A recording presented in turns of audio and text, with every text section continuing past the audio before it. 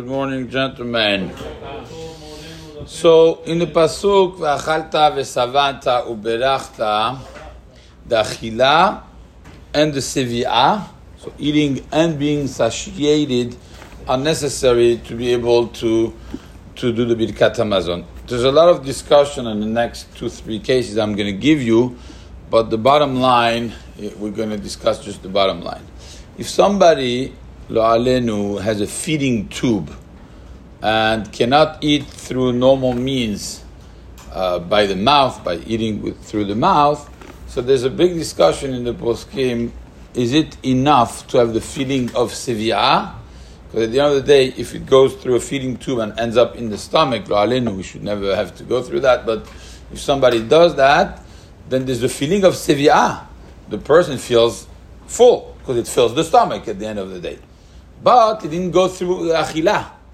So there are discussions in the poskim, if it's hana'at gerono or hana'at me'av, but the bottom line is, based on the little introduction I gave, if there's no achilah, and the pasuk is clear that you need v'achalta and then v'savata. You could have just said im savata, tevarech, whatever language. Savata uberachta. Achalta, where's the achalta? There's another case that would be quite the opposite, is if somebody ate and then threw up.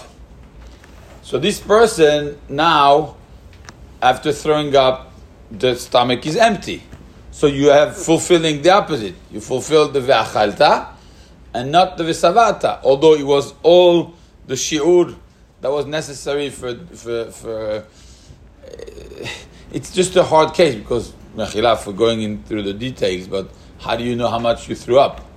You know, I don't know if somebody knows I threw up everything. How do you know if there's a kazait pat that stayed in there? I'm sorry again for the graphic, description of what it is, but at the end of the day, you can't really know. But assuming that a person, if they throw up, they throw up. I don't know if in the stomach there's a regulator that says, I need to keep a kazait bread, so you do the Birkat Hamazon. When a person throws up, let's assume that they threw up everything. So then the savata is definitely butchered, and all you have left is the achalta. In this case, a person would not be chayav to say Birkat Hamazon. There are two cases, one with achilah and without sevi'ah, one with sevi'ah without achilah. If you don't have both, you wouldn't be chayav to Birkat Hamazon. There's a very interesting case, which is the case of achilat matzah. But I believe it's totally disassociated from what we said before. Some poskim want to put it together. What happens if somebody ate matzah and then didn't feel well, threw up? Does he have to eat the matzah again? Let's say that he did Birkat Hamazon already. So if he didn't do Birkat Hamazon, said, just eat another kazait matzah and that's it.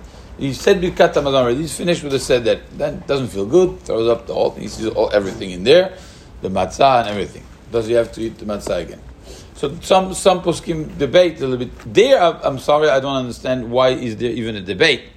It has nothing to do with the sevi'ah. It has only to do with the achilah. All we ask you is to eat. So, you ate. Who said it has to stay in the stomach? Efo katuv davar kaze. It has to stay in the stomach, mitzad Birkat Hamazon. I'm not talking about Birkat Hamazon, I'm talking about the achilat matzah.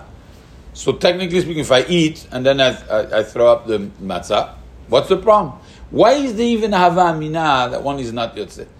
I'm not discussing Birkat Hamazon if you have to eat saveam. Did you eat matzah? Yes, I ate matzah. Okay, that's it. Unless you want to say that the definition of achilah is if it stays in there.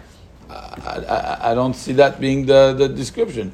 It's about vesavata. The biggest proof that you don't need vesavata for the matzah, what is it? Is that to be yotzeh, you need a kazait.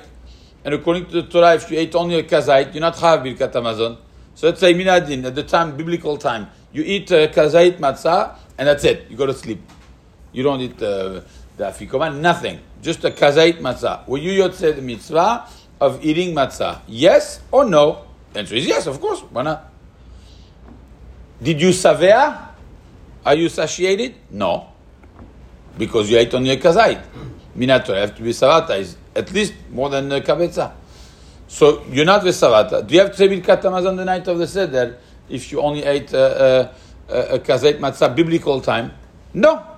Okay. So I could be yotzeh without the savata. So whether achilah and savia had nothing to do one with the other. In our case of somebody eating a kazait matzah and throwing up, one doesn't have to repeat eating the matzah.